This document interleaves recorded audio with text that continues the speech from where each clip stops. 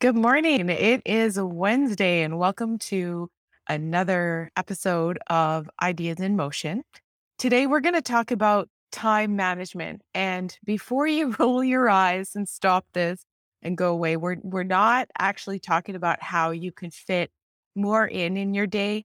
And this is actually not coming from a place of judgment of how you use your time or saying that you don't have control over your time or that you don't know how to use your time. This is not a episode about that. In this time management video, I'm going to share with you one of the strategies that I use to find more pockets of time. I've in the industry that I work in right now, I find that that's one of the biggest struggles.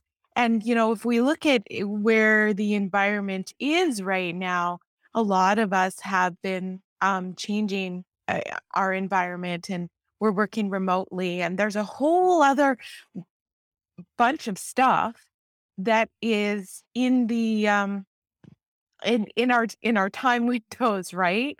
So I'm going to share with you one of my top strategies. Again, it's from a no judgment zone. It's a self-awareness practice. But first, I want to share with you a personal story on how I came across really learning this principle and how I became aware of finding these pockets of time that could be used in other ways. So when I was 33, I was faced with a choice that I needed to either quit smoking or go on birth control or go off birth control, right? That's a big choice to make. And so I chose to do both at the same time. And I I know it's like unconventional. I thought that I would be able to sleep off. I did a cold turkey, right? I didn't want to be having something else that I had to quit or get rid of. And so I chose to do it cold turkey. And I had been smoking since I was 13 years old. So I couldn't even really remember what it was like to be a non-smoker. When I was 13, I started smoking because I was really looking for an accepting crowd to be in. And there was something about the smoking pit. All you needed to fit in was a pack of smokes in your pocket and one hanging out of your mouth. So it was an easy in for someone like me who, felt out of place a lot of times as I was growing up. So I started at 13 and I throughout my smoking life, I enjoyed it. I loved the fact that I could go and take a smoke break and sit back. I enjoyed it after meals. I always was able to think clearly and process if I had a cigarette and I knew when to stop eating. When I was hungry and when I was on that next crash diet, my cigarettes were my best friend because it would help me from you know, eating more, which that's a whole other episode.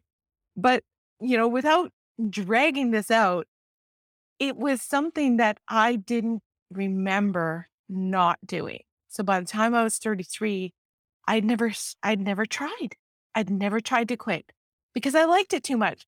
But then being faced with the decision of, you know, having to go off birth control or quit smoking because the age was going up, I started to think about, what are these things that I'm putting in my body? And why am I doing that? And do I really need to do that? And I might be running on a treadmill one day and I could collapse because, my risk of stroke is up for having both of these in my body. So I don't want to collapse and I need to continue with my fitness or else I'm going to gain weight. My biggest fear of quitting smoking was the fact that I was going to gain weight. So what started to happen when I quit is number one, I realized quickly that I wasn't going to be able to sleep it off. I'm a really good sleeper and it just didn't work. That backfired. I actually was more awake. I was a hamster running in a wheel and I had so much time. I was like, this is ridiculous. It's like time is not moving forward. And all I could think about was the fact that I'm not smoking. I'm not smoking. I had to learn how to get comfortable with self regulation. I had to Well, I spent some time sitting at a pond talking to ducks and actually cursing them because they had, so much happiness in their life and they never had to worry about smoking or non-smoking. I went to the mall and I looked around and I browsed around and all I could think about was the fact, hey, I'm doing this. I'm a non-smoker. I'm a non-smoker. But like I said, the hardest part was regulating those habits in the time. So, I would sit down and I would have my meal and then I would have a smoke. I would go outside 8 times a day, 8 to 10 times a day, 10 minutes at a time to have a smoke break. That's an hour and a half. That's an hour and a half a day that I got back in white space or productivity time. And at that time in my life, I had no idea what to do with it. So I ate lots of apples and I made my meals bigger with lots of crunchy, crunchy vegetables because it would take longer to eat. And I had to keep myself busy that way to keep myself a non smoker. I found ways to distract myself, which at that point I was just in survival mode.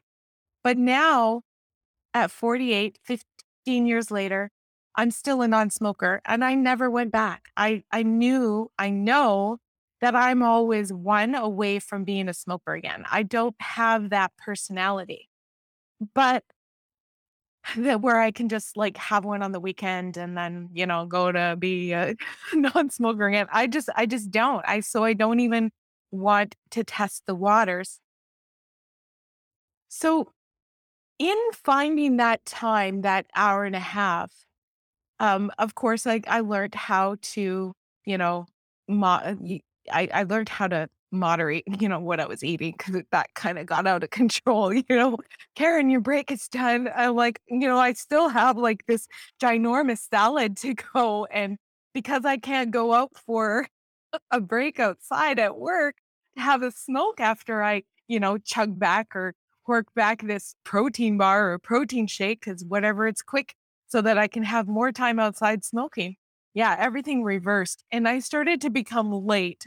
Again, that's going to be another story, another episode.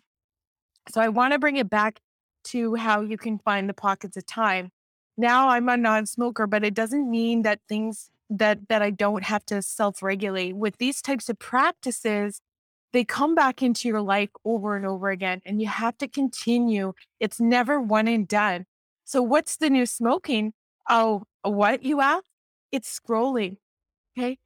So scrolling for me can be a massive pacifier. And it was it's a couple years ago, not a couple years ago. It's like it's something that I've actually on and off struggled with for the past 7 years.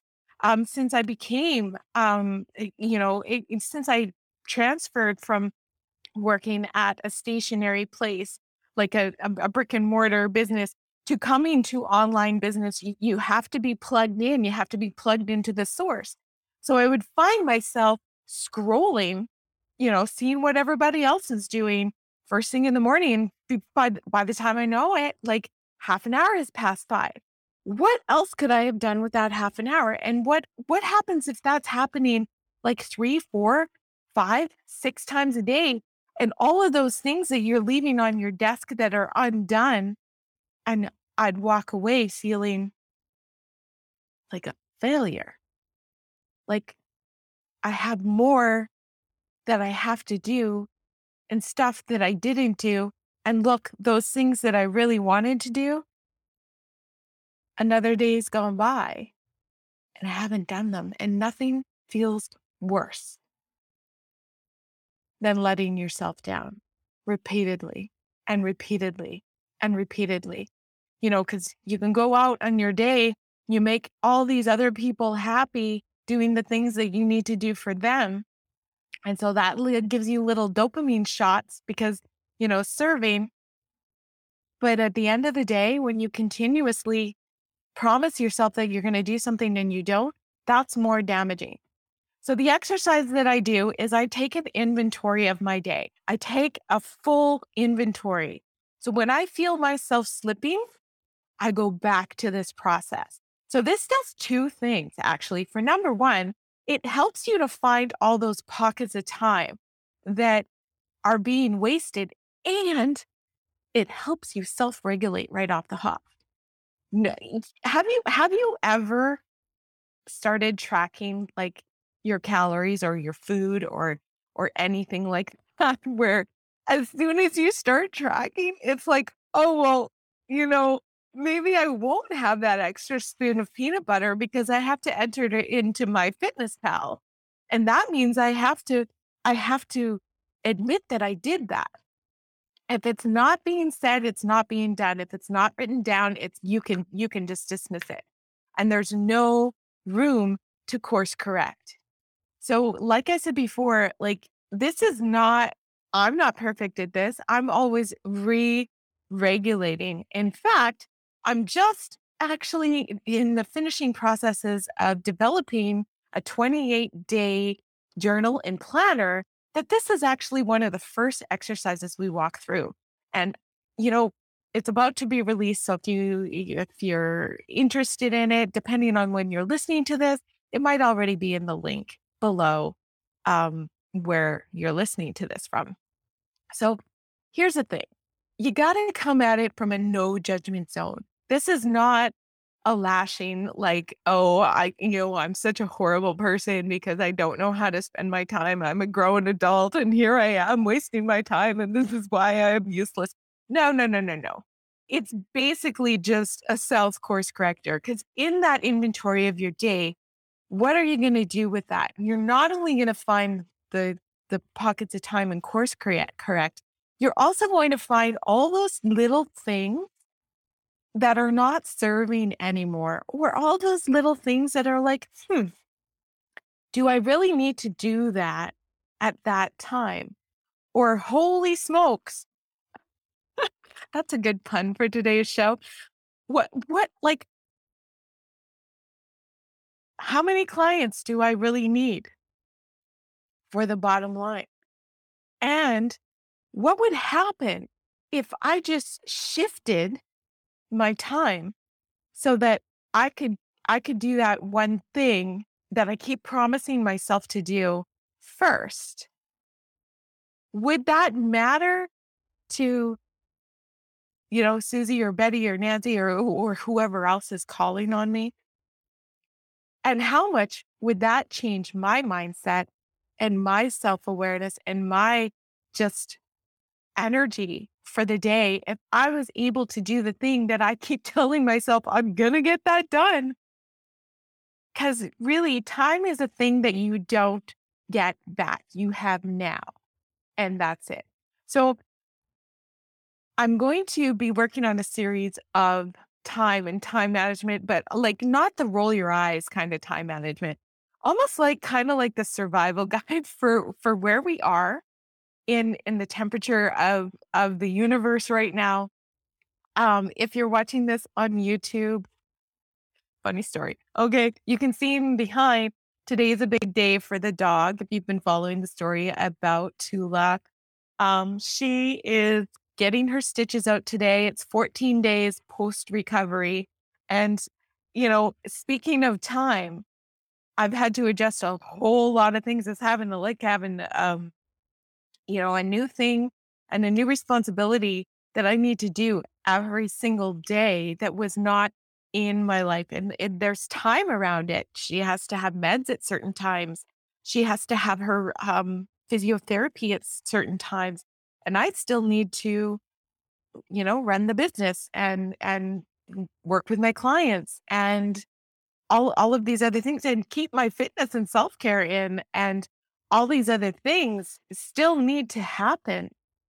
So in times like this, when we have things that interject into seasons of our life, this is where I find my inventory of time the most helpful for me, because I know that some things have to go off the plate in order to fit other things in, because I've done this many, many times, and I've also hit burnout a couple of times too. And I know what that feels like as well.